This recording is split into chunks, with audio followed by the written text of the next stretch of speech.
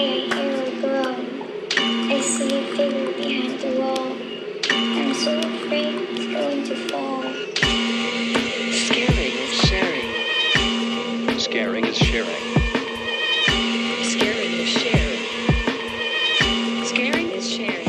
It's time again, Little Maniacs. Another episode of Scaring is Sharing. Yes, the podcast where we share spooky news and frightful views with each other and you about all things horror. Hello.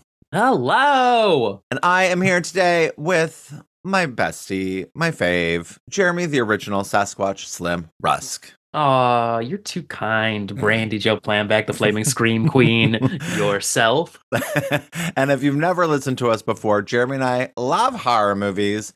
We love talking about them. We love watching about them. Or watching, well, I watch about them a lot. I like that. We love watching about them. I do, though. But we also love watching them. In particular, we love having this podcast where we can share what we've watched and then we assign the other person a film that they've not seen before. And then we go away, we watch them, and we come back and we talk about them. Yeah, that's Yeah, it. that I will is it. say, I think horror movies do have the best behind the scenes things. So watching about horror because movies. there's like special effects and things like that. Yeah, because there's always like special effects or costumes or stuff going, or if there's like a good scare scene, it's always fun to see, you know, a dissection of like how they achieve it in creating the movie. So I do love a good anatomy of a scene. yeah, I find that horror movies tend to have some of the best documentaries. Oh, and the behind-the-scenes best stuff. ones. The best. Yeah, I know that I just saw there's a documentary for something shit. I can't remember. I did watch that Pet Cemetery documentary. Fuck, it was like yesterday. I saw an image for some documentary somewhere about a horror movie and it's escaping me. But yeah, I love, like, especially like you were saying, like the behind the scenes, like pictures of some special, like I know like in Nightmare on Elm Street 2, when you see like Freddy's eye like in Jesse's mouth, and they show like how that effect was achieved because everything in that movie was like practical. And so it's especially, of course, fun, the practical effects, to see how they did shit.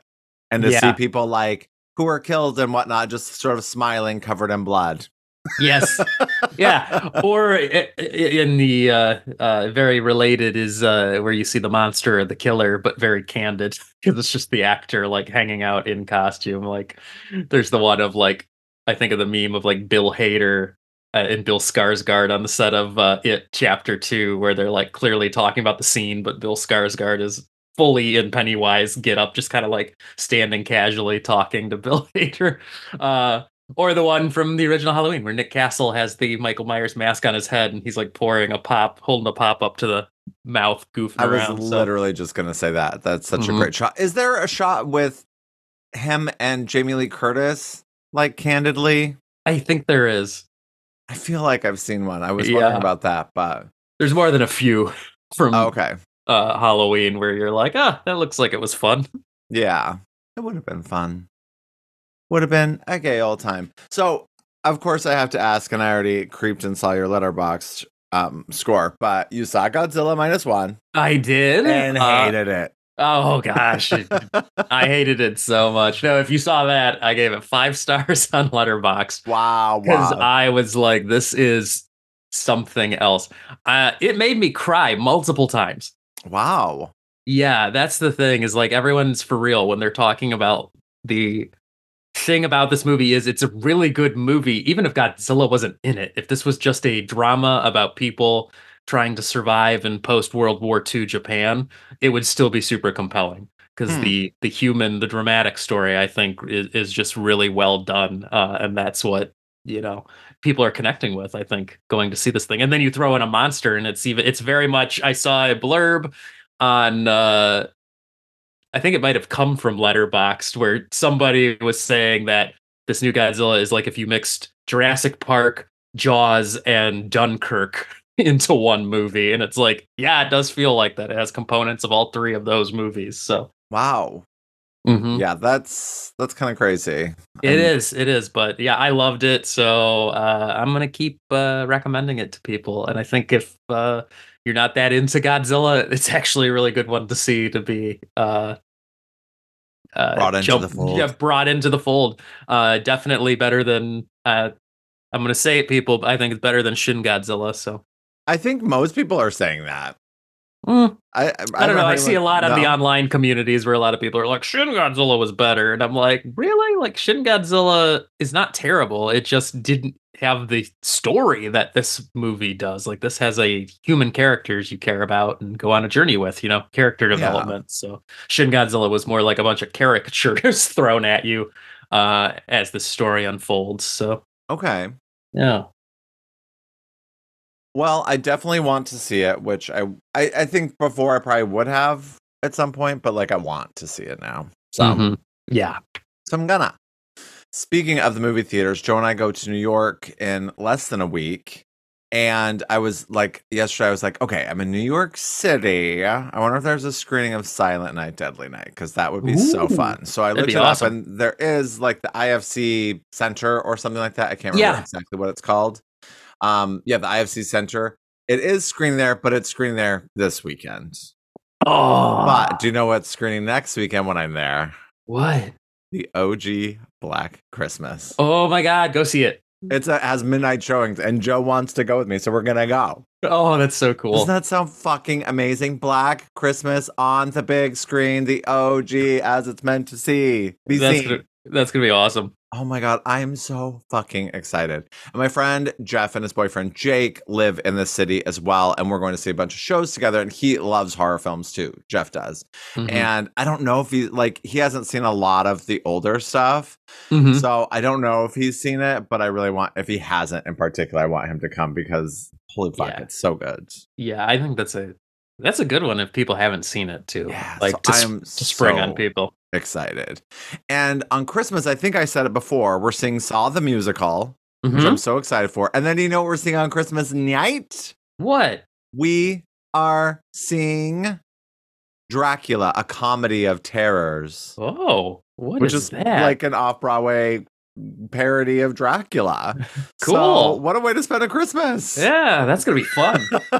So I'm so excited. Two very alternative sort of Christmas shows. We're seeing the Yeah. Rockettes like the night before, like Christmas Okay. Eve at like 10 o'clock.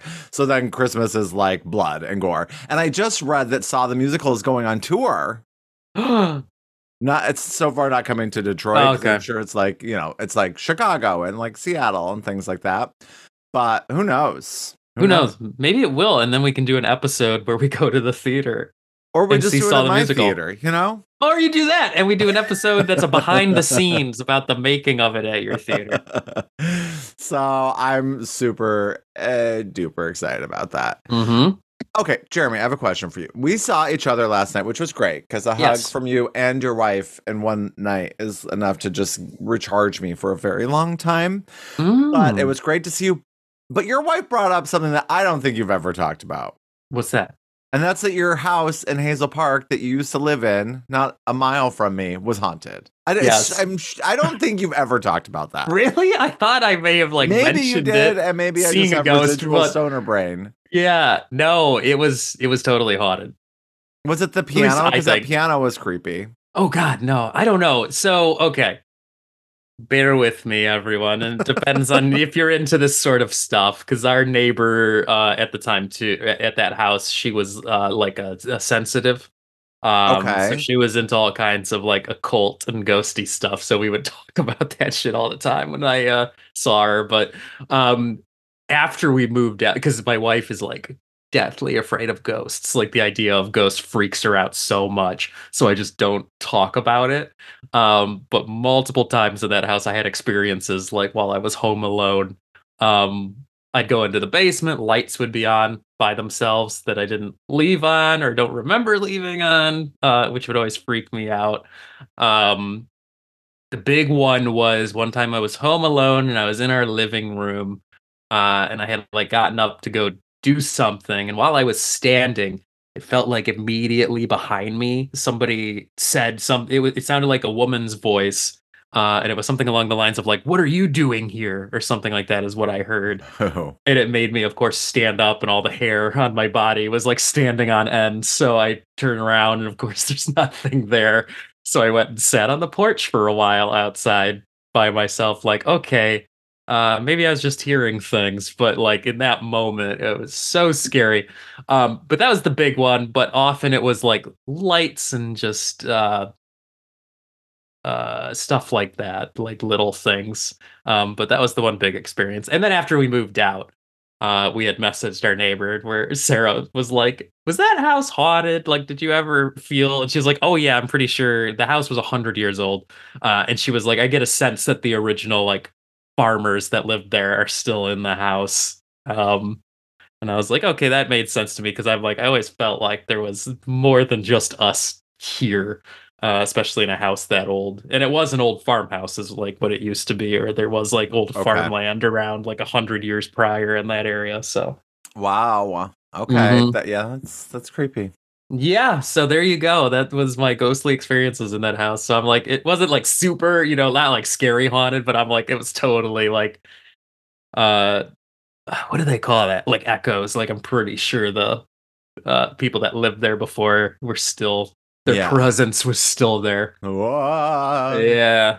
Last night when the show was going on, like I help, there's like a guest star, and so like I meet them at the door and I get them settled in, and then I hang out in the green room a little bit, and we have a monitor in there. So like I was watching some of the show, and like you can hear the show, like this, like what's going on out on stage, and then like I heard this like whispering. And I was like, what the fuck is that? So like I like walked up towards the front, but like the building was closed by this point and everyone was like gone. But like I Hmm. was like, who is whispering? And like I walked up and like no one was at like the front of like where there's like little offices. Like no one was up there. And I was like, what? Am I crazy? Maybe I'm crazy. So I sit back down and like I can hear the show, but then I hear this fucking whispering again. And I'm like, this is creepy. Like I know I'm hearing this. And so like I walk up towards the monitor because I'm like, is someone sitting right by where the speaker is out in like the theater and they're whispering so it's coming through? So like I walk up and that's not the case. But then I hear it again and I look down and one of the people in our show, Miles, he's a big Twitcher and he has like a Twitch stream up on his phone. Like just like sitting there. So someone's like twitching about whatever video game they're playing or whatever. And it's just Uh-huh. like talking the whole time. And I was like, oh my God, that scared the literal shit out of me. Like I was like, cause I could hear it. I knew I heard it. Like I knew I wasn't crazy, but I could not figure out where it was coming from.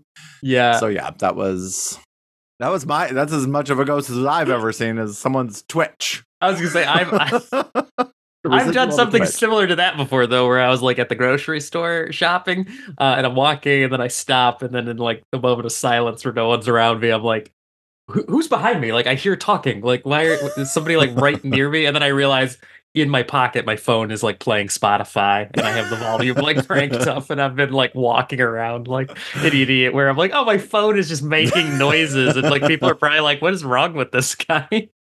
That's funny. I have this buddy Ryan who's big into horror movies. He's so awesome. And yesterday he had an Instagram story and he's like, I have this friend who like just posted on Instagram yesterday with his positive COVID test. And then he's like, and today he's posting pictures of himself out at the gym and at the grocery store without a mask on. He's like, people, you gotta stay home. Stay home. Don't go out and be a Freddy Krueger. Oh, I like that. I know. I was like, oh my God, I love Spready Krueger. I mean, I don't love a Spready Krueger, but I love that term, that phrase. That's a good term, and like, I agree because Spready it's like Krueger. if you're sick, people stay home. Seriously, like Same calm down. Same with anything, even if you have like the flu and stuff. It's just like don't go running around You gotta making listen other to people life sick. when life Yeah, talks to you and tells you yeah, something. You gotta listen yeah. to it. Calm down. Don't be a Spready Krueger. Mm-hmm. Okay. Mm-hmm. Let's see. What else, Jeremy? What have you watched besides Godzilla -1? Anything horror related? Yeah, I did a let's see. I wanted to bring up that I rewatched Shin Godzilla after seeing Oh, okay. Godzilla -1. I actually bumped it up from the score I had it by half a star, so it went from 3 to 3.5 this time around. But Okay. still, I think it's -1 is just so good. And I also had been watching. I didn't finish it. I watched like half of the movie. but I revisited Drag Me to Hell, which is currently on Netflix right now. And this go around, though, it's been many years since I've actually watched that flick. Well, number one, I was like, Justin Long, again, you're everywhere right now. Everywhere I turn, I forget, oh, Justin Long's in this movie. But as I was watching it, I was like, holy crap, this movie is so heavily inspired by Night of the Demon from the 1957 one, where I'm like, whoa, with that more fresh in my mind and us having watched and talked about that movie, I'm like, oh, wow, okay. And then I looked it up online and it said, yes, Sam Raimi. And I believe that was Sam and his brother Ivan wrote that one. And yeah, they said they used Night of the Demon as like the main inspiration for the story. So I was like, oh, cool. Very cool. I know we talked about that because I read that exact same thing. I've not seen Drag Me to Hell since I've seen Night of the Demon, but I think I read it at the beginning of watching it. So it made it all that much more interesting. Yeah, so just being able to see the similarities. So now going back and watch Drag Me to Hell, it's like, holy crap, it is very similar. So yeah, that's awesome. That's it. Have wanted to rewatch that. I just read a list of like the best PG-13 horror, and that was number 2, and The Ring was number 1, which makes so much sense. It also is like that movie. I think is so. Yeah, you're like, it is PG-13 because it's not gory, but it's still so good at being a Sam Raimi movie that I'm like, really? This is only rated PG-13 because this thing feels so intense and over the top that you'd think it would be an R, but I guess not. So, like the puking maggots, like in the mouth. Yeah, all the gross gags like that. Because there's a couple of times where there's like vomit scenes, and you're like, yeah, those alone are like, holy crap. And did you watch it on DVD or Blu-ray? No, this was on it's on Netflix right now.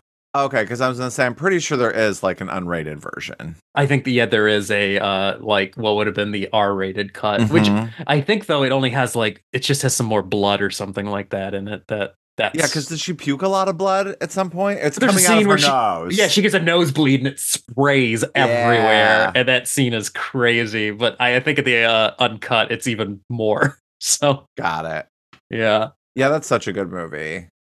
I love it, and I love a good PG-13. The other one that was on there was The Final Girls. There was a whole slew of them. I think I almost said Orphan, but I'm pretty sure that's on there. But speaking of Orphan, 3 is happening. Oh, really? Yep, I just read that, or at least it isn't like currently filming, so who knows? But it has been like announced, and they haven't said for sure. But I imagine Isabella Fuhrman will come back because she should. She should. And I like this. That was one of those rare instances where I'm like, I thought First Kill was better than the first one. So yeah. I really do like the OG, but I like the campiness of the second one for sure. The only other little bit of horror news I have was that they just said John Waters is going to be on Chucky as like the good guy doll creator. Oh, good. That's which is cool. Fun. I did start the newest season, the 3rd season of Chucky. There's only like 4 episodes. And then I think they're taking a break and like coming back sometime in 2024. But Devon Sawa is back at it.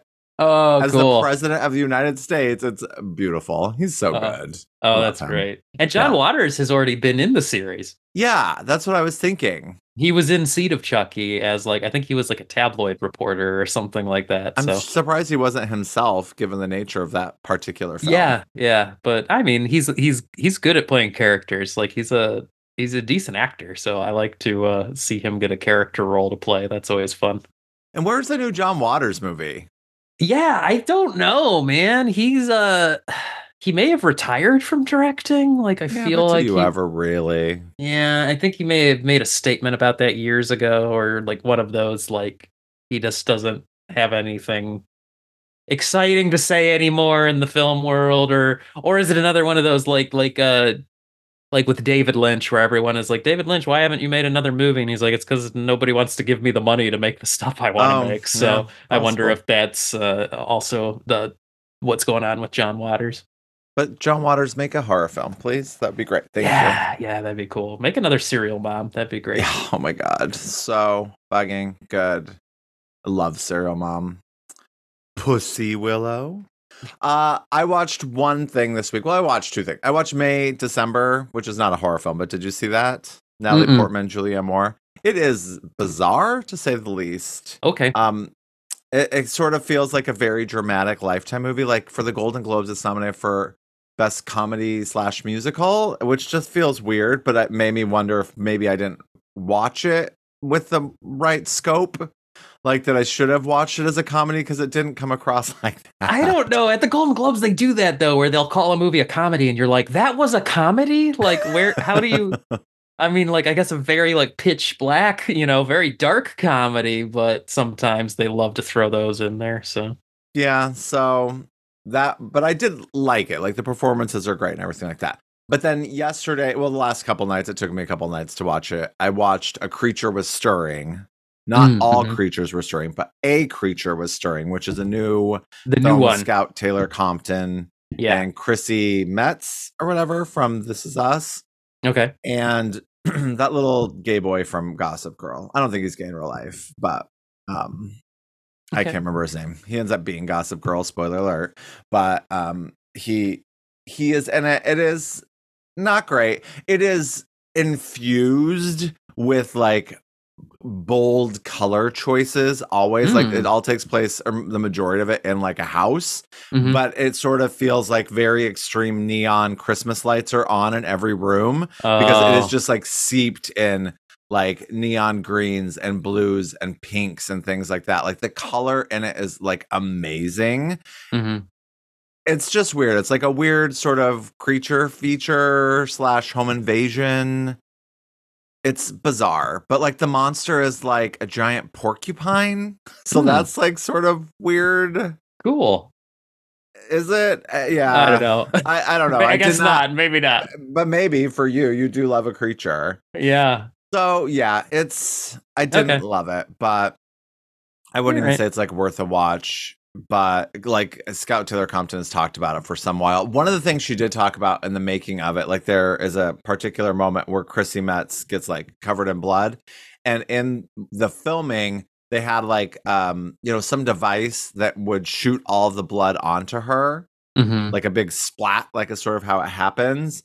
And she was really like emotionally fucked up because of that effect. Whoa! Like they didn't like properly prep her for it, and I don't know, it triggered something in her. Like I don't know if she's had an experience or if it just freaked her out. Like maybe it was like that effect of, I can't remember. I think she was on the show and I feel like she talked about it, or maybe Scout talked about it, but just how that like intense giant splash of blood just like triggered something in Chrissy Metz, like that, like of like getting shot or whatever, but it caused like some serious like shock. Trauma. Yeah.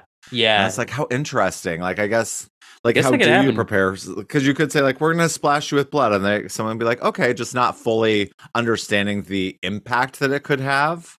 So that's kind of a little fascinating. And you never know, because it is fascinating, the traumas people carry too, that you don't know what experience in life could be like. Oh, it activated that horrible situation I was in for some reason. That's what it reminded me of. So yeah, I know. And while you can't fully prepare for things like that, and especially like acting where you dive into other stories and things like that, I feel like it's okay to have whatever response you have and to be honest about that. But then there's the other side of the coin, that the people on the other side, the non-acting side, have to be create that safe space where someone can talk about it. And like, especially in a movie environment, anywhere though, like if someone does have an experience that is traumatic for them throughout the process, that they can let you know, and then that you as the creative team can do something to help with it. Like that, yes, you offer counseling or someone to talk to, or just,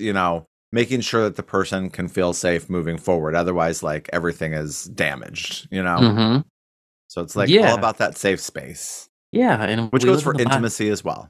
Yeah, intimacy and then just in general, we live in the modern world, and we know mental health is really important. So these are things you should not ignore when you're, reactions of shock and traumatic feelings like that. Is your body telling you, do what your body's saying? It's telling you it does not like this. So that's what that is. So don't be a Kubrick.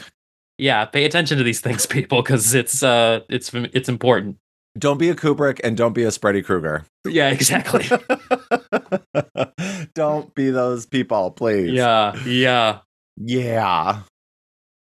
What else do you have, Jeremy? Should we get to our teragrams? Just a couple bits of news that I Yeah, thought tell were me. interesting was, again, speaking of Godzilla minus one, it has again expanded to more theaters, and they're yet again lengthening the theatrical run now until the last blurb was that it's going to be in theaters till at least like the 21st to 22nd, something like that. But the Of fact December, that, that's it? One more week? yeah, another week. They keep doing it by weeks, but they're saying they're just going to keep going as long Why as it wouldn't- keeps it selling seems like- out. They're just going yeah. to keep it out. So Yeah. yeah, it just keeps extending that.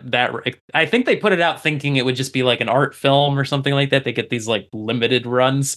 But the fact that it's just doing gangbusters at like theaters everywhere as it keeps expanding to more screens, more showings, and I think that's probably just going to keep up through the holiday season. It looks like so. Now, I really want to see it, but I'm wondering if I should wait till I'm in New York, and I wonder if there's a 40X screening. Oh, that would be I've something never to look for. experienced 40X, and I saw some Letterboxd review that someone was like, "This is my first and last 40X because it was too much," and I'm like, that sounds awesome. Yeah.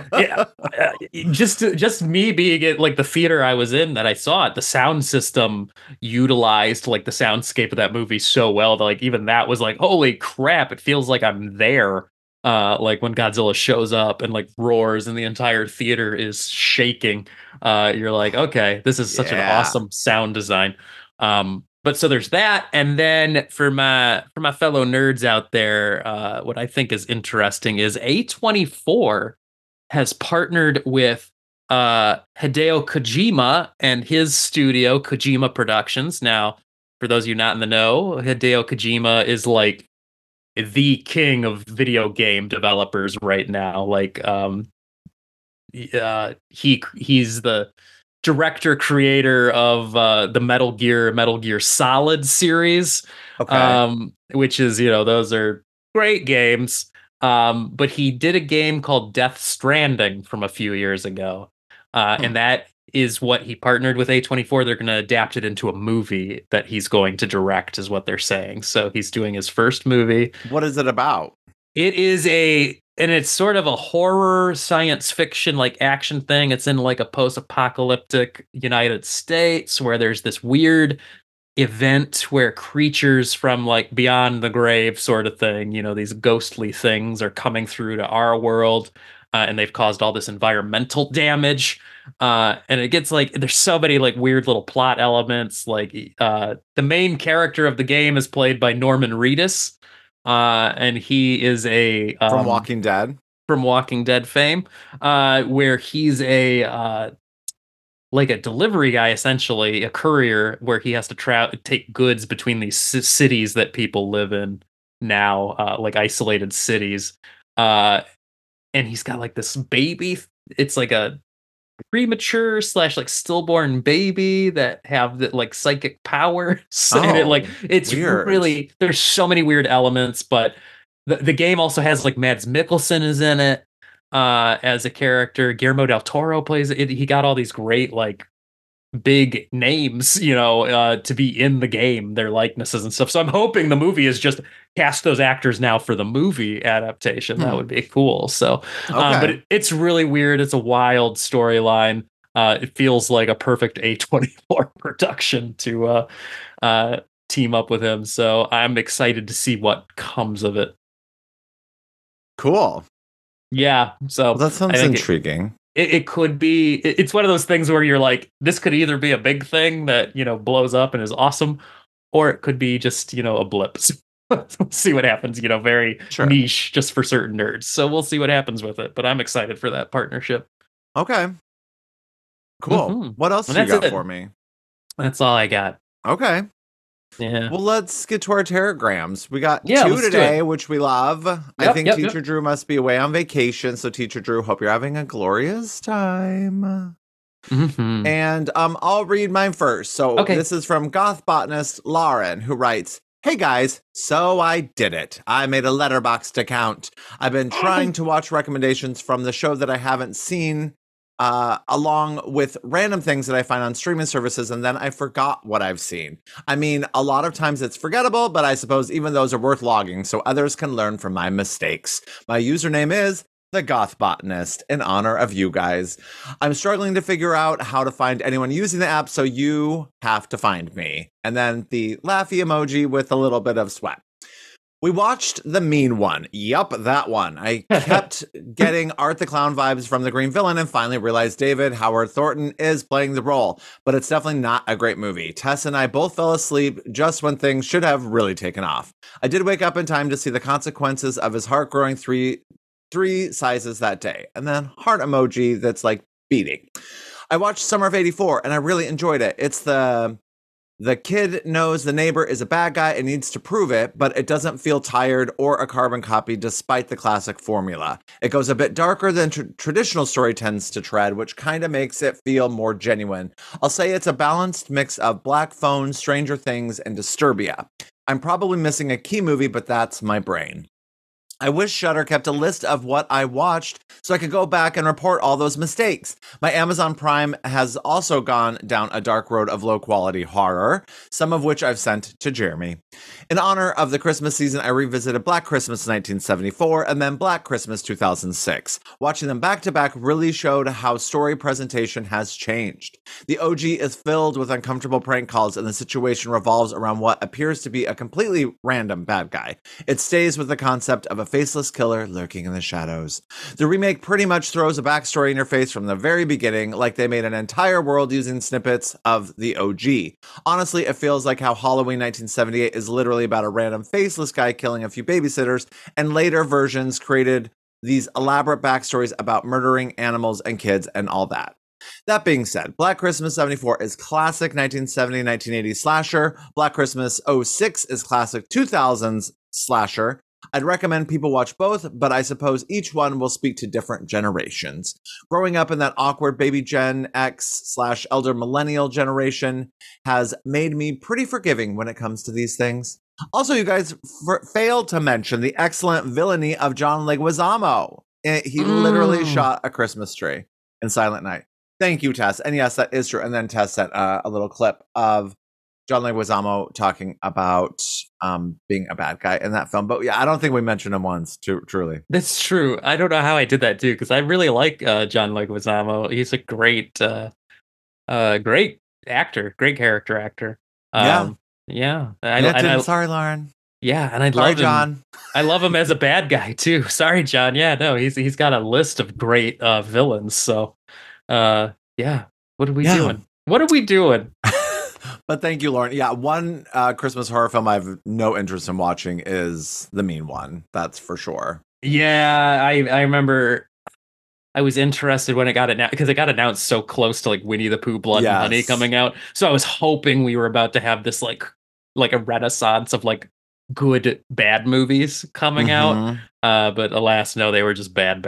And then I heard The Mean One was, not great, much like Winnie the Pooh, Blood and Honey. So I was one of those has got to be good. Yeah, one of them is gonna be like campy and become like an instant cult classic for sure. But which one? Which one will it be? One of them. Time will tell. Time will tell. Time will tell. And Summer of '84. Are you a fan?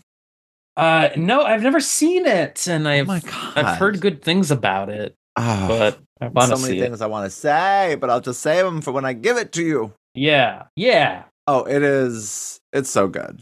I'm glad Lauren watched it. And I mean, we already touched on Black Christmas. I'm not a fan of the 06. I recently rewatched it when wrapping presents 2 years ago because everyone talks about what campy fun that is. And I liked it more that time going in knowing it wasn't going to be a great movie. Good. Yeah. But I still didn't love it. It's really weird because when it's set up and when it came out, I was like, you don't know who the lead is. Like, you think it's one person and it's not, but it's not like a Janet Leigh, Drew Barrymore sort of thing. Like, it's just... No, the movie just feels unfocused. Yeah, exactly. Yeah. That's how I feel. Yeah. So, yeah, quit trying to make Black Christmas happen is what I say. Yeah, and I heard the most recent one was like just a disaster. So disaster all the way. Okay. Yep. All right. Thank you so much, Lauren. Everyone go follow The Goth Botanist on Letterboxd. I was spelling it incorrectly, so botanist is Botinist. I did not want to spell it that way, but that's how you'll find Lauren. Okay. All smashed together, all one word. The Goth Botanist. Already hunted her down, so. Good. Me too. Yep. All right. Let's see. Next telegram is from Brett. Yes, and Brett. Brett writes, "Hello, my scare fiends. Hope you are enjoying the holiday season like a horror-filled eggnog." I do love eggnog, so I don't. I love the idea of an eggnog. I'm in for that. Much like Adam Driver just talked about in the newest SNL in his monologue. I like my eggs nogged. In your last podcast, you guys were talking about real life horror films, and it had me thinking about one of my favorite films of all time, Green Room. If you haven't seen it, do yourself a favor. I think it hit home for me because it is about a shitty band playing in a shitty dive bar, which I have done on several occasions, and a very shitty situation emerges from it. I can honestly say it was one of the few films that actually got my heart racing at parts. It also has Patrick Stewart playing the creepiest neo-Nazi, a must-see for that fact alone. Yeah, Green Room is incredible. Oh, classic. Brett continues, "I also want to take a minute and talk about Violent Night.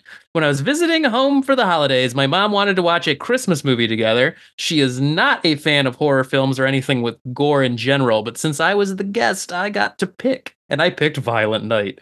To my surprise, my mom was cheering on Santa as he stabbed people with sharpened candy canes and bashed in skulls with a hammer. She loved it. I had to know why, because I have tried to show her films with way less violence that she wanted no part of. She told me that she is okay with violence if, and only if, it is justifiable. There is nothing more justifiable than Santa killing the bad guys to save children and Christmas.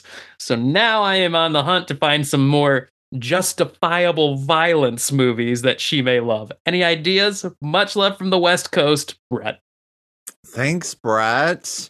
Yeah. Oh, Green Room. We fucking love Green Room. Yeah, Green Room is just amazing. Like, and yeah, for real life horror, because it is, the type of movie where it's nothing fantastical. This very much could happen and probably has, people have experienced violence from, neo-Nazis. So like it's very real. And yeah, check out Green Room if you've not I still seen need to it. see Blue Ruin, but you gave me Murder Party, which is also great by the same folks. So good. We love Macon Blair.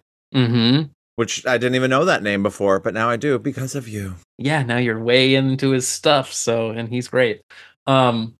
Justifiable violence. Do you have anything that jumps to mind? I think the first one that comes to mind is Carrie White. Not for everybody, okay? Because there's lots of innocent people that are killed. Yeah. But I think in particular to get Chris Hargison and Billy, whatever his butt is, back. Like, I think there's certain people that it feels justifiable, not as a whole, again, because lots of innocent people who probably were not laughing at her get killed. But I still think that, and her mom, is like the absolute worst to her. Also, I think it was I Spit on Your Grave, which is totally justified. Yeah, stuff like that. The Last House on the Left. Yep. Definitely, like the remake of Last House on the Left, I think is you feel that vibe throughout if you watch that one where you're like, yeah, kill those guys. This is, it is just, I love this. Or I love seeing the revenge take place. Of course, the big one for me that comes to mind, not horror movies, but the John Wick series is built on the idea of justifiable violence, I think, because it's like the bad guys mess with him in such a way that you're like, I don't care what he does to any of these guys in retaliation. Like, I am there for it. And then they built a series of 4 movies that just continue to build off that idea where bad guys keep coming at him and you're like, yeah, I want him to just keep killing all these guys because they're awful. So yeah, those come to mind, but oh man. Also, maybe Samara Weaving in your not Your Next, although Your Next is a good one too. Yeah, it is. Your Next. But Ready or Not. Yeah, Ready or Not, and I don't know, The Hunt. Sure. Similar, like that's another one, I think. Any of those movies where it's like somebody getting targeted by. And then turning the tables. Like Most Dangerous Game, really. The Most Dangerous Game concept where they're being pursued by someone, but they turn the tables and get revenge. Like any of those types. Yeah. Those are pretty cool. And it is such a good feeling when it happens. But I mean, Green Room is one of the best. Like Yeah, 'Cause Green I- Room definitely is one yeah. of those justifiable violence movies. There's Yeah. like things I want to say, but like it's one of those films that really you just gotta watch. You know, Yeah, experience it. yeah, you gotta experience it. You know what? Literally, as we're talking right now, I just got a telegram from Teacher Drew, so it literally just popped up. What else? Do you have anything else to say about justifiable horror? No, I think that's it. All right, then I'm going to read Teacher Drew's, although it just Cool. popped up, and normally he sends a two-parter, so we may only get one part in. Okay, let's do it. But he says, "Hey, Scare Boys, great episode per usual. I'm going to check out Red Snow, and you know that I thought It's a Wonderful Knife was great fun. Justin Long and horror are a perfect fit. With all my travel lately, my movie watching has been mostly dictated by Delta. I got Barbie, which was horrific in a different way. Ooh. Past Lives was beautifully touching, as I always wonder about missed opportunities and impact our choices have." I can see that he's still writing. We may just have to read it on the second part, which is a typical thing we do. Okay.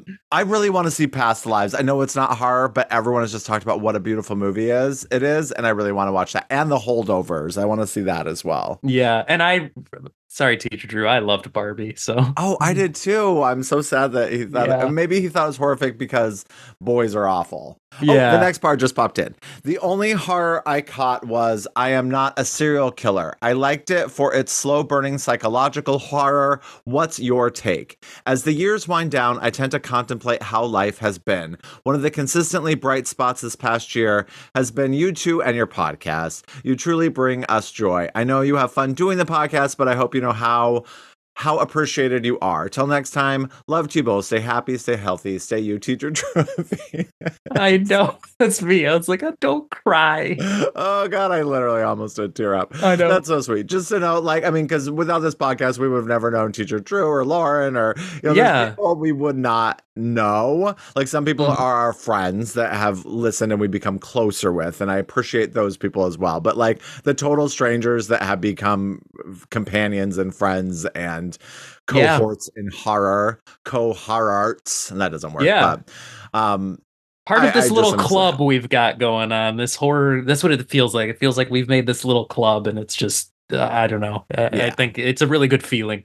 So is. I'm glad you guys enjoy it and keep listening. So thank you, Teacher Drew. And I have started to put together my top list.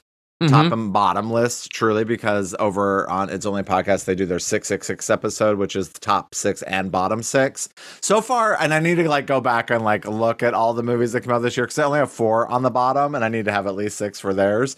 But on the top, I have quite a few contenders. But then I also have because I've been reading lots of the top 10 lists because I Mhm. love a list, as we've said, and I have like 15 movies I need to see that are consistently showing up on a lot of these lists. So I Okay. have a lot to watch. Speaking of lists, too, the other day it just occurred to me. I'm like, we're on Letterboxd. We talk about Letterboxd. We got listeners that are jumping on Letterboxd now. And I'm like, I need to curate the list. Like, I don't know how I haven't turned our list into a Letterboxd list of every movie we've covered on the show. Oh, So, I have a tag of our show every time we do one of these movies. I may have missed one, but I should. That's a great Yeah. idea. Yeah. I've been I didn't sitting think there about like, I that. should create a master list on Letterboxd 'Cause of we have like everything. a spreadsheet. So Yeah, we do the spreadsheet. I try to keep up on that. So I'm like, I should transfer this Oh to my God, that's a a great idea. to a letterbox list and just have it on there, which would be I great. love that. Yeah. All right. Well, let's jump to our shares. Yeah, let's And- do the sharing. In case people don't know, Jeremy and I are recording very early. I do an AA online meeting at 7 a.m. on Saturday mornings, and Jeremy and I start recording at 7:30 a.m., which is a first for us. Yeah, this is so early. Like I'm usually not up and running on the But weekends I this feel early. like we were both quite vibrant. Yeah, we're on. Maybe we need to only do mornings. I just need to get up early and I'm like good to go. So, Jeremy, I share first, and I'm giving you an option here. Oh, so, okay. speaking of justifiable horror, Mm-hmm. like Brett was talking about, I have a candidate there that I know you've not seen that's really good in that. Or I have a movie. I have a couple movies, but I think I'm sort of zoned in on one movie that I need to watch to see if it's one of my top contenders for the year that I know you haven't watched. Oh shit. Okay. Which do you want? let's Which do pill do you take? Let's do the justifiable violence Okay. one. I like that. Then we're going to do Revenge. Okay, Revenge. I've heard. This came out and was like a thing. You know what I mean? Like I know when this came out, it was in the indie press as like, see this movie, it's great. I don't remember. I don't know a lot about it other than I in my head I see an image of a woman maybe with like a rifle or a gun, I think, and it's some kind of she gets assaulted or attacked or uh somebody crosses her in some way and she gets to get bloody revenge, and that's all you can ask for. And it better deliver with a title like Revenge. It better be gruesome. It better be. So I'm ready. All right, cool. All right, and I just see a couple things here. I continue to reach into my Santa sack of horror, if you will, and continue to keep finding Christmas themed horror movies that we've not discussed. And this is, we're in a bit of synergy. So I just saw recently online that Planet Ant, whom we are affiliated with on their podcast network, is teaming with Cinema Detroit. Oh, fun. Going forward, because I know Cinema Detroit lost their like permanent location. Yeah. I didn't hear that. How cool. Apparently they're teaming with Planet Ant going forward, and it's going to be after the fact. Sorry, I couldn't advertise this sooner, but this very weekend on Sunday, at Planet Ant at Ant Hall, they're doing a screening with Cinema Detroit of the movie Rare Exports. Oh, okay. And that's my pick for you. It's on Sunday. I can't remember what time. That'll be in the evening, right? Yeah, I think in the evening. Can you go? I might be able to. Oh my God. Okay. I know. I feel like it's German or something. I think it's like an evil Santa. Oh my God. I am so excited, and I really want to go see it there if we can. Yeah, it's at 7 p.m. Can you do that? Yes, I think I can. I can too. Let's do it. Oh my God, that sounds so fucking great. Great. So, and I think it's like I think there's a little boy involved, like as one of the leads, and I feel like it's a thwarted Santa. God, there's just so many movies like this, but I've heard this is top of the line, and I feel like I tried to watch it once, but I just didn't make it very far. I'm gonna say a thwarted Santa gets pissed off. I mean, it just sounds like Violent Night, but as opposed to out saving someone, he's angry and going after, because it's definitely more of a, there's something about him being frozen. I feel like there's something about someone frozen in a block of ice, and they get unfrozen and they're pissed off. So there you go. Yeah, that's what I'm going with. But oh my God, how fun! We're gonna see it in person, and I think this synergy with Cinema Detroit is a great combo for us. I didn't know about this. I missed it. I just saw it on their social medias yesterday, in fact, and I was like, oh, okay, we got to do this movie. Maybe we can get to the theater. So cool. Oh fuck yeah! All right, we're doing it. Well, let's do it. All right, we'll be back to talk about these movies in just a moment. Sid, don't you blame the movies. Movies don't create psychos. Movies make psychos more creative.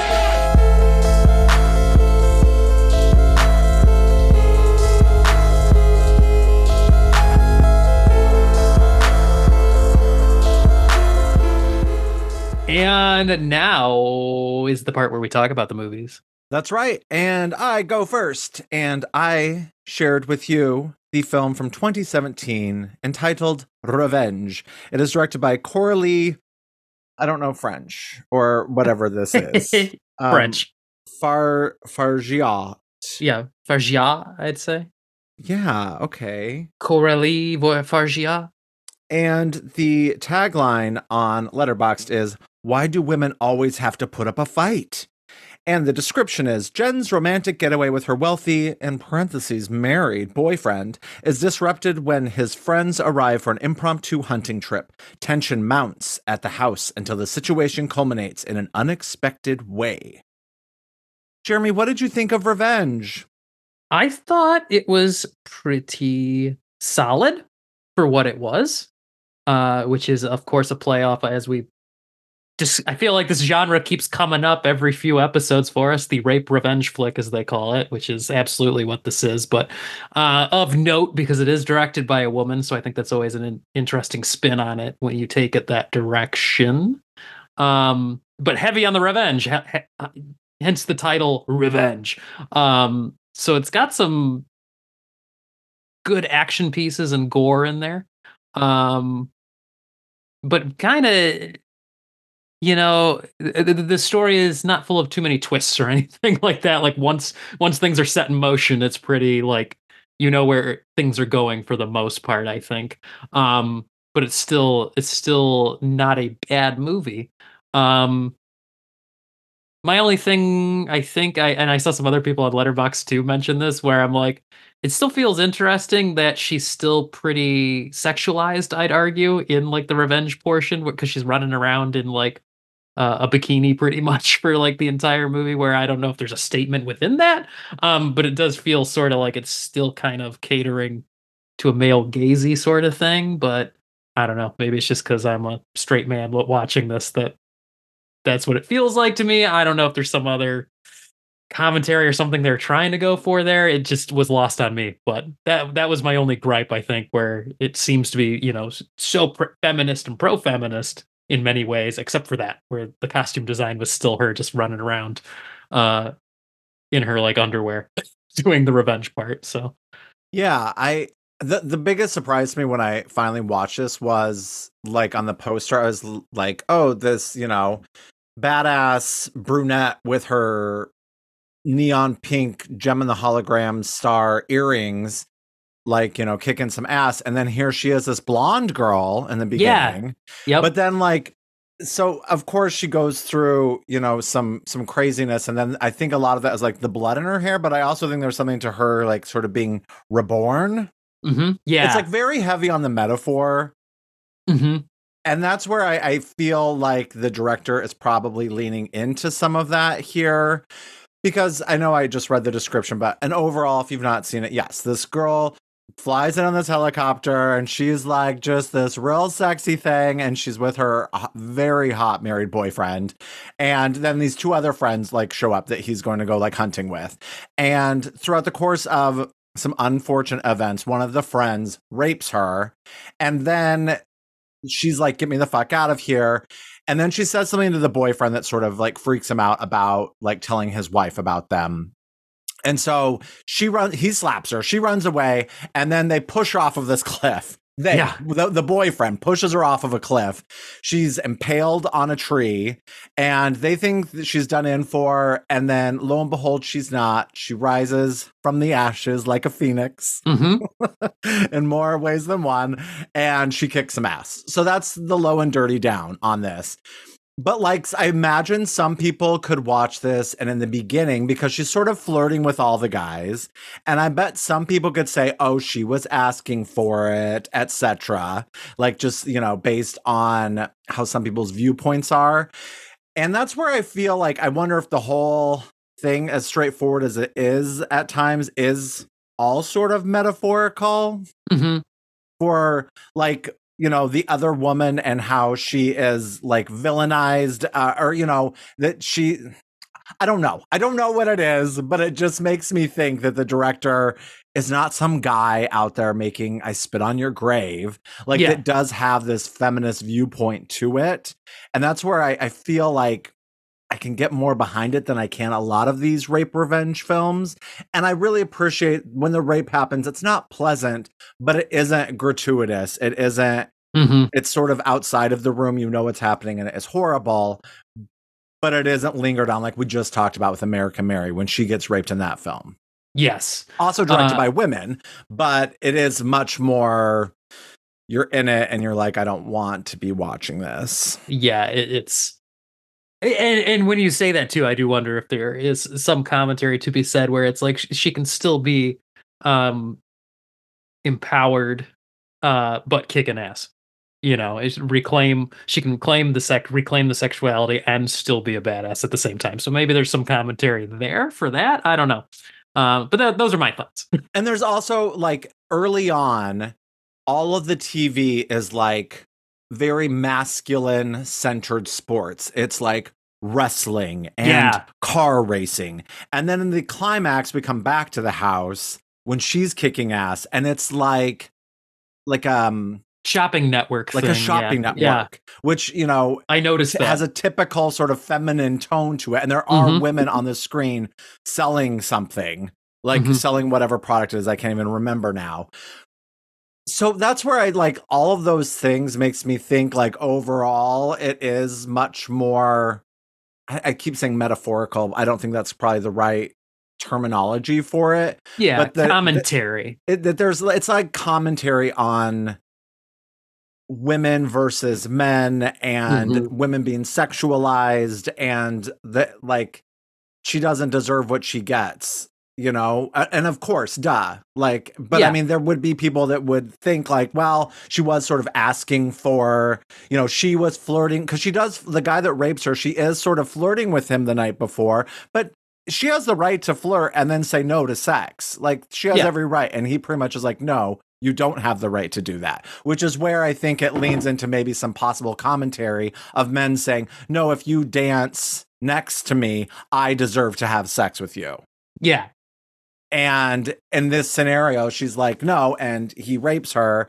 And then, you know, they try to kill her. Like, they're like, let's get this person out of the equation. True. And as I'm speaking through all of this too, I'm like, and the final guy at the end is totally naked for the entire climax. So it feels like that's a reversal right there where he's become the object of, you know, voyeurism because he's running around in the nude and is the vulnerable one there. So. And like I was talking about her hair color, like while I do think some of the end when her hair appears darker is like blood in her hair and whatnot, it also is something I think to her because she sort of she takes some ayahuasca at some point and she sort of goes through this rebirth. And even like the wound she did have is sort of gone. Like there's like a branding on it from like the beer can she uses to like solder, or that's not the right word. Cauterize. Thank you.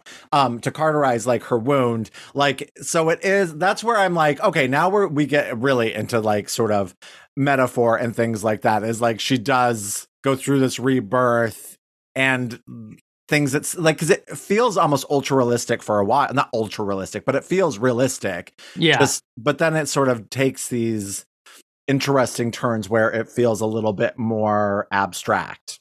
And I did love her nightmare sequence when she's taken the ayahuasca and trips out for a minute. That was really well done. And I think like the standout part of the movie is the like hallucinatory trip she's on with some really cool cutting back and forth between wild imagery and things that have happened to her. And I liked that juxtaposition of like she sees the rapist, and then he's immediately like juxtaposed with an image of a reptile, like a desert lizard, which is, you know, pretty powerful. You know, the whole idea of like reptile brain and stuff, and we always associate negative and baser things with humans with reptiles because of them being cold-blooded. I think the animals get a bad rap just because they're cold-blooded, but reptiles feel very monstrous to us, so it's easy to like identify negative emotions with these like really ancient, seemingly unfeeling animals. And there's a lot of imagery with like a burning bush and like decaying fruit and ants. There's a lot of ants. Oh, ants. And the ants don't ants. look like CGI. They look real. I don't know if they were, but they don't look like computer generated. Yeah, it looks like real ants. It looked real, which I can appreciate in this day and age where so many times when you see a spider on screen or whatever, you can just tell it's CGI. Yep. Which drives me bonkers. But like, I get it. But still, I want it to look more realistic. yeah, absolutely. And I like for being a first time, like, because the director has done like some shorts, but for being like her first full length, I think it's really well done. You know, this is incredibly solid. It is so pretty. Yeah, where was this filmed? I wanted to look that up, but I'll look it up on IMDb while we're chatting. But I know it is so gorgeous. Yeah, and as a debut feature, yeah, this is very solid because it seems fully realized, you know, like everything. This is one of those moments where you look at it and you're like, oh, the director is very much in control of this entire project. Like everything is exactly as she wants it, is how this feels. It was filmed in Morocco. Okay, that makes sense then. Yeah, that tracks. And yeah, it has both French and English spoken in it, which I like that sort of like going back between the two. And the lead actress, Matilda Anna Ingrid Lutz, is so kick-ass. She is so good. I Yeah, love she, her. oh yeah, she was on point. And my favorite color combination is like a bright blue with dark red, like blood red. And there's a lot of that in this because there's a lot of bright blue skies. It's real bloody. Like so much so, I think they like continuously ran out of blood on set or something. I read like there's so much blood in this film, especially at the end. They're just slipping and sliding all over in it, which I like too, because so often movies do like gunshot, like people get shot.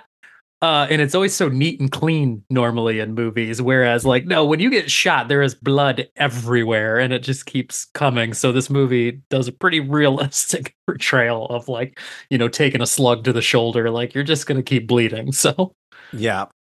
And there's a certain point where someone has a wound and they wrap themselves in saran wrap. And it reminds me of when we did the first time we did a Golden Girls parody at the Ringwald. I've always played Rose every time we've done it. But there was a like towards the end of the show, I had to put on like a formal dress and it was like a light maroon, but I would be so sweaty that I would just sweat through it and it would be these dark splotches everywhere where I was sweating. So we started like I would come off to do that change and I would hand the saran wrap off to my friend Richard and I would just run in a circle and cover myself in saran wrap so I wouldn't sweat through the gown. And then usually by the time I took off the dress, all the saran wrap had sort of bunched together around my waist. So it reminded me of that. But I think there's some good humor in this too. I mean, it is a very serious film, but I think that there's a few spots of some decent humor.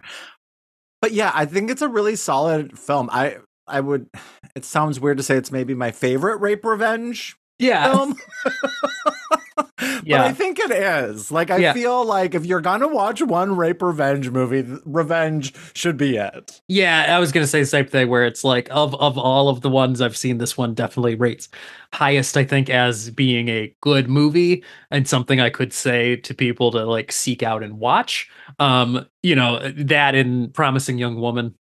I think those would be like, those are all higher echelon, like actually well-made movies that I would say, yeah, go watch that. It's more than just an exploitation movie. Totally. Yes. More than exploitation. And I feel like there was something else I want to say in there. And the reason I gave this to you, of course, was because of Brett Wheat's Teragram in the beginning where he talked about justifiable violence. And here, 100% justifiable violence. Totally on board. Like all of these guys, to borrow a phrase from earlier, these guys were asking for it. So that's and they got it. So they really, really were. Yeah. So yeah, it was fun to watch it again because it maybe feels just a little too long. Like I wish it was like 90 minutes. Yeah, that was my thing too. A little too long. When I saw the runtime, I was like, oh, this is a little longer than I thought it would be from like how are you going to stretch that out? And I feel like some stuff could be cut because they're not filler, but there are plenty of shots that are sort of like, I understand the artistic impulse, of course, but there's some stuff that could have been trimmed because it's not necessarily part of the narrative. Now, a couple of little tidbits, and of course, if you're on IMDb, you can read these yourself, but in case you aren't and won't, then I will. So the director mentioned that Wild at Heart, which I've never seen, David Lynch. Have you seen it? Yeah, that movie's wild. So, well, good, it fits the title. She said Wild at Heart, Drive from 2011, and Under the Skin, as well as David Cronenberg films, are references for the film that she used in her pitch to potential financiers.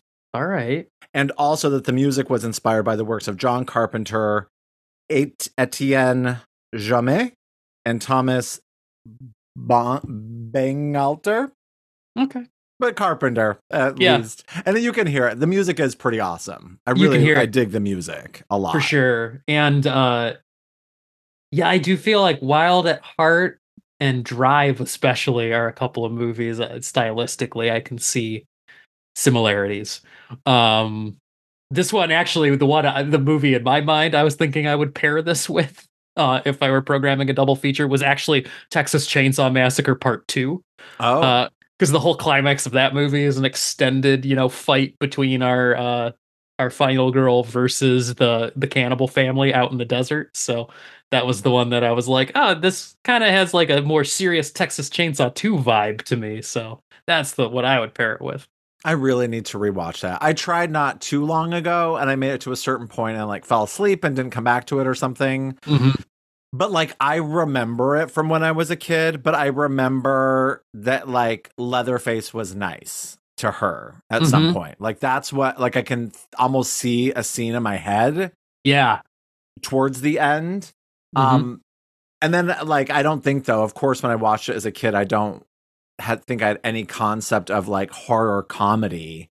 And like this film definitely, not this, but Texas Chainsaw Massacre 2 definitely leans into that over the seriousness of the first one. Absolutely. Yeah, no, it's totally bonkers. Texas Chainsaw 2 is one of those movies that's had a similar life with me, especially like Halloween 3, where like the first time I saw it, it's so wildly different from the rest of the, series it exists in. You're like, I think this is horrible. How could they do something so different? But then as you spend time with it and maybe rewatch it a couple of times, all of a sudden now I'm like, this movie's brilliant. Like he was ahead of his time with doing a parody of his own movie with part 2. He was trying to make fun of his own movie that he had made previously because people wanted him to outdo it. And he's like, there's no way to, overdo what I originally did other than to go incredibly wacky with it. So, and that's how it happened.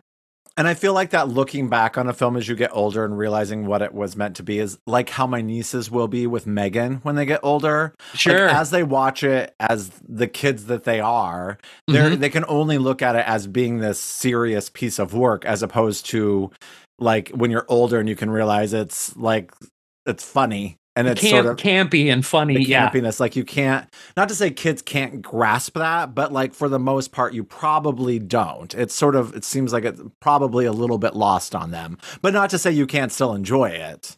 No. And I think you're right too, because there's so many things as a kid, you just take everything at face value. Like it's so straightforward. And anything with any sort of nuance, that takes time to learn, how to absorb those sorts of things. I don't know why that's just sort of baffling to me at this moment as we're talking about it. It is, just isn't it? Like you could see, and you could see things before you fully formed as a person and not fully grasp it, but that doesn't mean that you won't still enjoy it or love it or whatever, but that appreciation can come with age and understanding of all of the different nuances that can be in the world. Absolutely. I mean, I one of my most recents, I think, was Suspiria, the original Suspiria. I had only seen it once before when I was like in my early 20s, I think, is when I saw it. Like, got to be college, something like that. But I just thought it was artsy for the sake of being artsy. And I was like, why do people think this is so good? And then rewatching it recently, I'm like, okay, this is so good. So, you can have that change in just short periods of time. So, and did you hear that there's that Argento documentary that's going to be coming to Shudder? Oh no, it's called like Dario Argento Panico. I don't know if you say it differently. Panico, and it's a documentary about Argento, which I'm so excited for. It's going to be coming to Shudder. So sounds cool. Yeah, I'd watch that. Yeah. Cool. Oh my god, this conversation took so many twists and turns. I love it. It did. Do you have anything else to say about Revenge? No, I think that's kind of covers it. It's a ride. It's a ride. It is. So let's say out of 5 decaying bites to a pear, I think that was a pear, or was it an apple? Were we leaning into the Garden of Eden? Was it an apple? Maybe. I don't even remember. But anyway, out of 5 decaying bites to a piece of fruit, how many do you give Revenge? I'm going to give it, I was teetering here, but I'm going to give it a 3.5. And I was teetering, but I'm going to give it a 4. Ooh, wild. Okay. I know. Very good. So there we have a Scare of approval. We do. And I was, before the conversation, I was thinking 3.5, but as it went on, I think it's very solid. I think her performance is magnificent. And I think it's saying more than I fully can grasp without writing a dissertation on it. And I think because of that, I'm going up. That's the thing too. I was kind of teetering because I'm like, it's a good movie, but I don't know if I'm going to seek it out again. after having seen it once, I'm not sure it's one, I'll be like, I can't wait to watch that movie again. Because I just find as time goes on, especially no matter how good they are, as we were saying, the rape revenge, that Mhm. whole style, definitely I'm less and less interested in it the older I get, because it's just, it is what it is. Tastes change, and it's not something I'm going to seek out, no matter how good the movie is. Like once is usually like, okay, I'm solid now. I don't know if I need to watch that again, but Sure, I get it. yeah, there you go. All right, All right, well, let's move on to your share, your scare, your on scared to- share. on Shared scare? my Whatever. shared scare that we got to go see together, Yeah. which was fun, which is Rare Exports. That's the title I know it under. It's on Letterboxd as Rare Exports: A Christmas Tale. So I think some places tack that subtitle onto it. Directed by Jalmari Helander. It's a Finnish movie.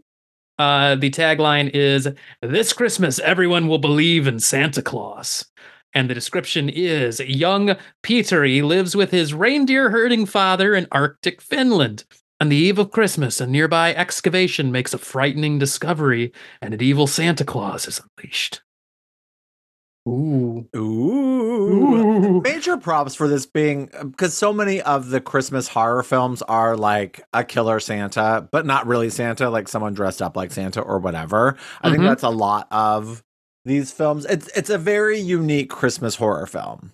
Yes. Like, I think there's a lot about it that is extremely different, and it almost has like a Spielberg sort of vibe to it.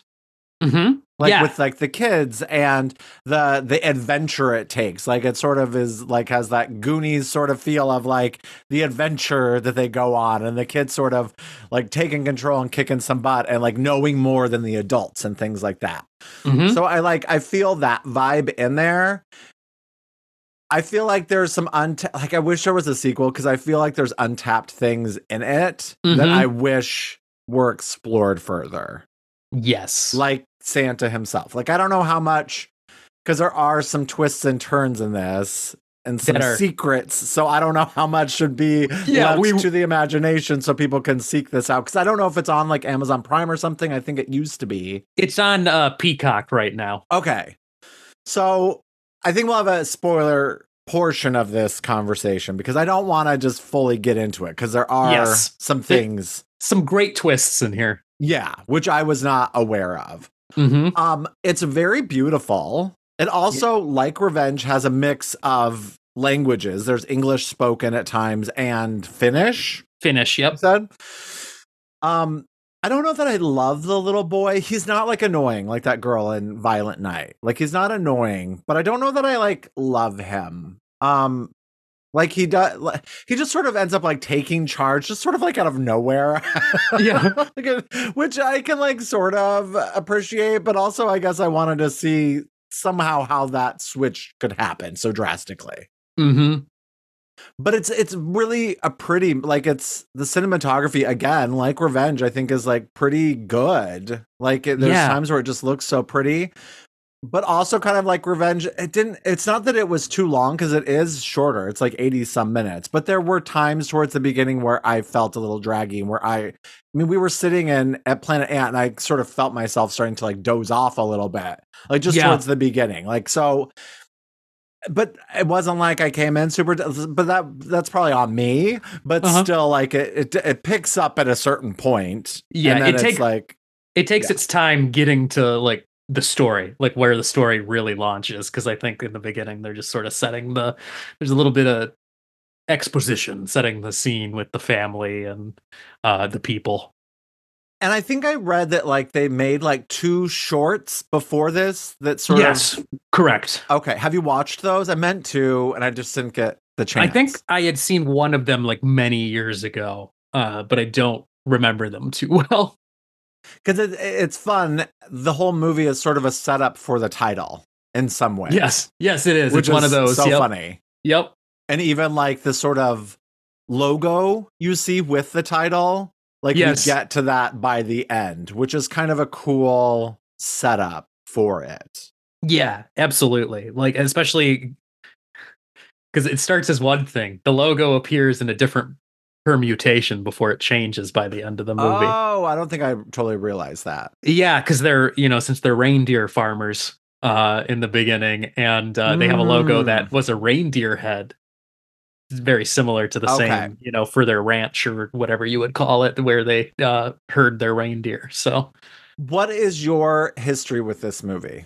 This movie, like I remember when it came out. It came out in 2010. So I remember when it came out because it was one of those things that, like, Bloody Disgusting in your horror sites where, like, okay, there's this weird film coming out of Finland that's getting a lot of buzz on like the film festival circuit, blah blah blah. And I was like, okay, interesting. And by the time it hit streaming, I think it was living on Netflix eventually in the US, that I sat down and watched it at Christmas time, many years ago, and was just sort of like, that was not the movie I was expecting, but I really enjoyed it. And so it's always kind of like lived in the back of my head that I need to revisit it, and finally got to. And that's sort of my experience with it.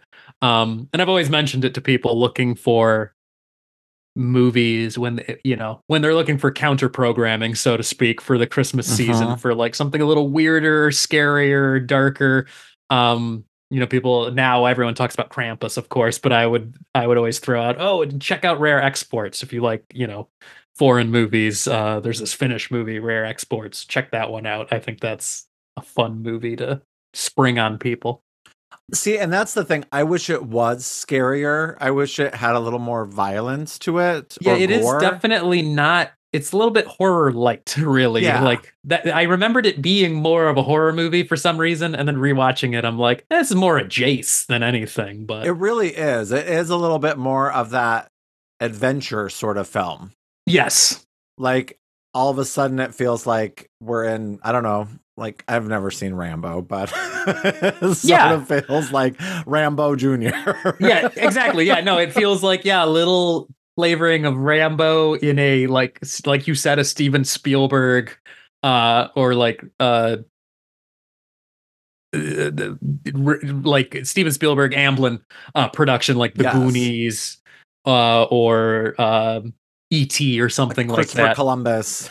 Yeah, Chris Columbus, but with like maybe a splash of like The Thing, John Carpenter's The Thing, or Stephen King's It. Yeah, lightly sprinkled in there. And that's where I like, because there definitely are some creepy parts, right? There is like, so they capture this, Santa creature in like a trap, thinking that they're trying to find something that's killing their reindeer. And lo and behold, it's this creepy old man who's very skinny and has this big gray beard. And the way he looks at the little boy is definitely creepy. And you're like, oh, and like, there's also like a little bit of like, not torture porn, but like, they're going to like torture this guy, like trying to figure out like what the fuck his deal is. Yep. But I just wish it leaned in. Like, there's this part where all these little kids are sort of like kidnapped, and I wish we saw that happen or something. Like, that it got a little darker there. Like, it's got to be rated R, because there's a lot of naked men. And that's the other thing. A lot of CGI naked men, let's be honest. Where I was talking about like the ant looked real, not CGI. Here, there's large groups of running naked men, and they definitely look CGI. They definitely look CGI. And I do think this was rated R, or maybe it was released like unrated. But sure. But there's a lot of nudity. And but I mean, 2010, Yeah. It was a while ago. And it's European. Like, they don't care as much. They definitely do not care as much about nudity as Americans get real squeamish about it. So, and it had to have been a fairly low budget film. I can't imagine that this. I don't think it had a very big budget. So, like, I can forgive them some sort of mediocre CGI. And it's definitely not your Coca-Cola Santa, as they say. No, definitely which not. I like, a Coca-Cola Santa. I liked that. I think the rewatching it, after many years, I think the kids are really like adorable. Like, your lead couple of kids, even though like his buddy, the rough and tumble one, because rough and tumble. Yeah, because he's like smoking cigarettes and stuff. But I don't know. He just reminds me so much of like when I was a preteen growing up, and we just couldn't wait to like be adults, so we were out trying to do whatever we could get away with. So it's just, I don't know, they're very endearing. I think he's kind of a Farkas. Yeah, But and not especially so much of a bully. He's just, like you said, a little rough and tumble. I like that. yeah. And then the lead boy, of course, I don't know, I just find it really endearing, him and his little stuffed animal, whatever it is that Oh yeah. he's always confiding in Vupa or whatever his name was, his little like I think it's supposed to be like a dog, but it really just looks like a brown ball of cloth that he's dragging around with him. But and this is really a family affair because the lead kid and his dad are actually father and son. They are? Yes, and Oh I was my God, I thinking didn't know that. I was thinking how authentic their relationship feels, where you're like, the dad feels kind of stern, but you can see that he's loving throughout and he's just trying to do what's right for, because, the mom is, like, slight spoilers, mom must be dead, or I think that's what they're alluding to in the movie really subtly, which I like that they do it subtly instead of beating you over the head with it. I do too. Yeah. But since your mother died from cancer 5 years ago. Exactly. So, but you're like, oh, he's just trying to do what's right, for them to survive. And you're like, this is really authentic. It feels really like solid. And then I look it up and I'm like, oh, they actually are father and son. That is so cute. And the director is the uncle. Okay. The director is the guy that played the dad. It's his brother-in-law is the director of the movie. So how cool is that? Yeah, so it's a family affair, this flick. That is super duper cute. Yeah. All right, should we get into some spoilery stuff? Yeah, let's just go into the actual spoilers now. Okay, so you've been warned. You've been warned. Here's the real spoilers. So while I really liked the twist of all of the little old men were elves, and that sort of really in the world of the movie, the Santa as we know is an elf. Yes. It's like that they sort of get shipped out by the end of this film and they're just, those are Santa's elves. But I'm really bummed out that we never got to fully see the real Santa. Yeah. We see some horns. Yep. And he's encased in a big block of ice. Mm-hmm. But I can only imagine the budget to have done that, or the possible bad CGI. So it's like, I can forgive it for that, but I wanted that so bad.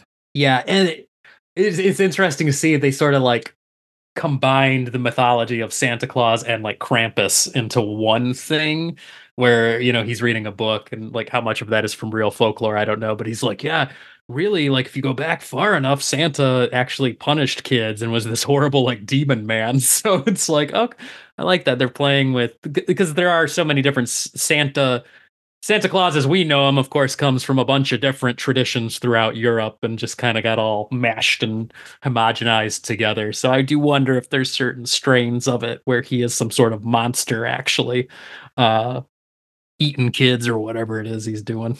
Yeah, so, but like, how does, like, it almost seems like the kid knows that Santa's to be evil because he's doing all this research. Like, why wouldn't he, like, that feels like, not like it isn't justified, but like, why was he doing all this research on Santa all of a sudden?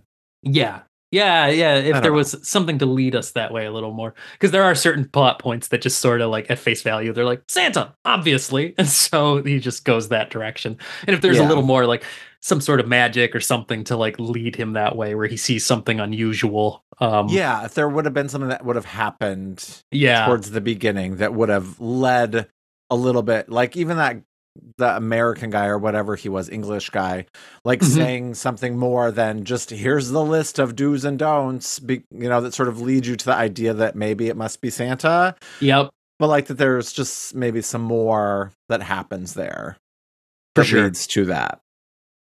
But definitely unique, like very quirky, unique. Yeah. Wild. I know, like you said, Finland looks gorgeous. Like it's all snowy because they were up in like the Arctic part of Finland, way in the north. But I'm like, that looks beautiful. I would totally want to see there. And yeah, it was totally fun to go watch it with you in person because Planet Ant has teamed with Cinema Detroit, which if you're not from the Detroit area, or even if you are, you may not know. But Cinema Detroit used to be down at, I think, this place called the Furniture Factory, which used to house a theater in it a long time ago. Are you shaking your head like, yes, that's true? Yes, that's true, I believe, Okay. right? So Yeah. the furniture factory was just this building. That's what it was called. And it had a couple of different sections to it. But one section used to be like a live performance art theater. And then Cinema Detroit was showing like very unique movies there, documentaries Mhm. and sort of like more art house fare. Yes. And things that like some re-releases and just all sorts of stuff. Very, very, very cool. And then I don't know what exactly happened, but they were no longer in that space and sort of were no longer, as far as most people knew. And now they've teamed up with Planet Ant, and I think this was their first venture together. Yes, yeah. As far as I know, after they lost the space, I'm not sure what happened there. I don't know if it was like a rent issue from during the pandemic or what, but I know they were doing some pop-ups here or there, partnering with various venues that could accommodate. And so it looks like though that they're planning to do this going forward with Planet Ant. From what I understand, they have a series like curated of movies they want to do, so that should be fun. Yeah, and Paula and Tim were there, and they're the owners of Cinema Detroit, the founders, the owners, all of the above. They seemed very cool. We talked to them afterwards. What was your relation with Tim? Like, you have mutual friends? One of my best buds that I've known since 7th grade, he worked with Tim. Okay. And so he was like, "You do a podcast on horror movies. Tim runs Cinema Detroit, and they like to show old horror movies. Like, you guys need to hook up somehow." So Sam's been pushing me for a while to do that. But well, thanks, Sam. Yeah, we finally did it. Yeah, we met them, and we're excited moving forward. We're definitely going to be hitting them up to see how else we can possibly do something together, team up, because they seem very cool and they play good movies. So yeah. So it was very exciting. It was fun to see you as always, and to see another film there, because we saw Caligari, Cabinet of Dr. Caligari there. Yeah, what was that, like 2 years ago?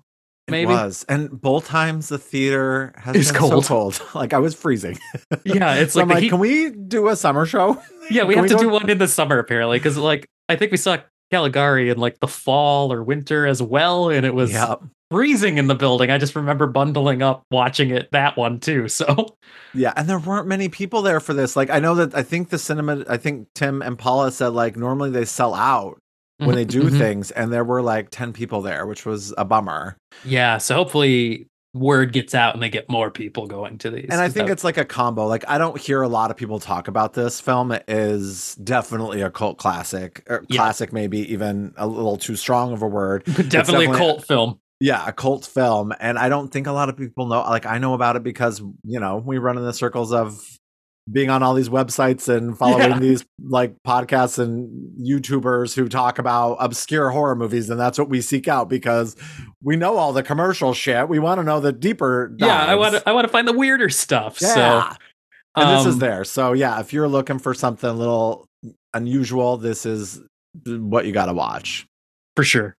So I'm glad you gave it to me. I thought I had started it before, but there's no way. Like in those first couple minutes, I was like, "Oh, I would remember this." Yeah, like I've never seen this, and I do want to throw on an addendum. Normally, I would wait till the next episode, to talk about what we've been watching. But this is so related, I want to bring it up. I just watched last night, in fact, the movie Sisu. Which was that World War II like action movie set in Finland, but it's the same director as Rare Exports.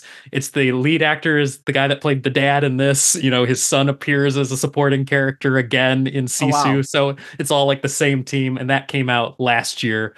And it's a wild. I know it got a limited release in the US, but if people missed it, like I highly recommend Sisu, because it was like a violent, crazy, like I'd call it heightened reality version of World War II in Finland. So it was a wild ride. Would you have been able to point out the son in a line since 13 years have passed? Like, can you tell that it's him? I saw him. Like as soon as you saw his face, you're like, "That's him." There he is. He has very unique features, and I was like, "That is him." He's playing that German soldier in this movie. So That's cool. But it was all the same team that made Rare Exports made that movie. And I'm like, oh, okay. And I can feel they have a similar vibe. Like this guy's got a distinct filmmaking style, I think, where you're like, yep, all his movies have a similar sort of vibe to them. So, Well, good for him and good for them. Yeah, absolutely. Yeah. Cool. So unless you got anything else to add, let's rate this puppy. Okay. Out of 5 naked old elf men, how many do you give it? Ooh, hot. I'm going to give it 3.5. Cool. And I'm going to give this a 4. So flip-floppers. Flip-flopped. So but nevertheless, another scare of approval. Scare of approval. That's right. We'll scare it up, baby. Yeah, I think everybody check this out if you want to really, weird out your family on Christmas with. Oh my God. Be like, we're not watching Muppet Christmas Carol, we're watching Rare Exports, so get ready. Oh my God. Although, you know what? That's funny you bring that up because I've never seen a Muppet Christmas Carol, and someone was just telling me how were we talking about that? We did talk about it at the theater. Yep. Okay, that's why you brought it back. You called back. A callback. I gotta watch it. I only have a couple days to figure it out, so it's good. All right. It's on Disney Plus if you have access to that. But I do. But the version on Disney Plus is a weird version that's different from the one I remember as a kid. Why? Because they did a thing where they flipped out one of the songs. Like there was a song that number that was cut from the movie as I remember it. But the version on Disney adds it back in. But in doing that, they remove a different scene. So weird. It's kind of weird. So when I watch it, I'm like, every time I rewatch it on Disney Plus, I'm like, I don't remember that. Oh, that's the scene they added in and they lost a different scene. So it's weird. Man. Yeah, it's weird. That's too bad. Yeah. All right. Well, Jeremy, Merry Christmas. Merry Christmas. Happy Kwanzaa. Happy Hanukkah. All of the things. Happy holidays, whatever it is that you do. Yeah. And enjoy if you it. Don't celebrate any of those, then just, have your best life. Live the best to its abilities. Yeah, exactly. And we're going to take off next week, and we'll be back in the new year with our 160th episode with a new special guest, which we're so excited for. Absolutely. And thank you everyone for a terrific 2023. It was a really good year, and we're so grateful for you. And Jeremy, I am so very, very grateful for you. I'm grateful for you too. And I wanted to say too, what a great time to throw in on Letterboxd. I made a list. I decided to make a list of every movie we reviewed, and including you did it. I did it, and including the 2 that are in this episode, we have reviewed 277 movies so far. Wow, that's amazing. Or I should say, watched and talked about 277 movies thus far on this show. I love that. Isn't that's wild? Yeah, you know what? We're gonna need a bigger boat. Yeah, we are. Oh boy, in another year it'll be another 100-something, I'm sure. So well, it's been delightful. Absolutely. All right, well, everybody come back and check us out again. Write to us, scaringandsharing@gmail.com, or follow us on Insta, Scaring and Sharing. All one word. That's right. And Jeremy, remember, I'm your number 1 fan. Until next time, seasons bleedings. And keep watching and talking about scary movies, because scaring is a sharing. Bye. Scaring is sharing. Scaring is sharing. This has been a production of Planet Amp Podcast, powered by Pinecast.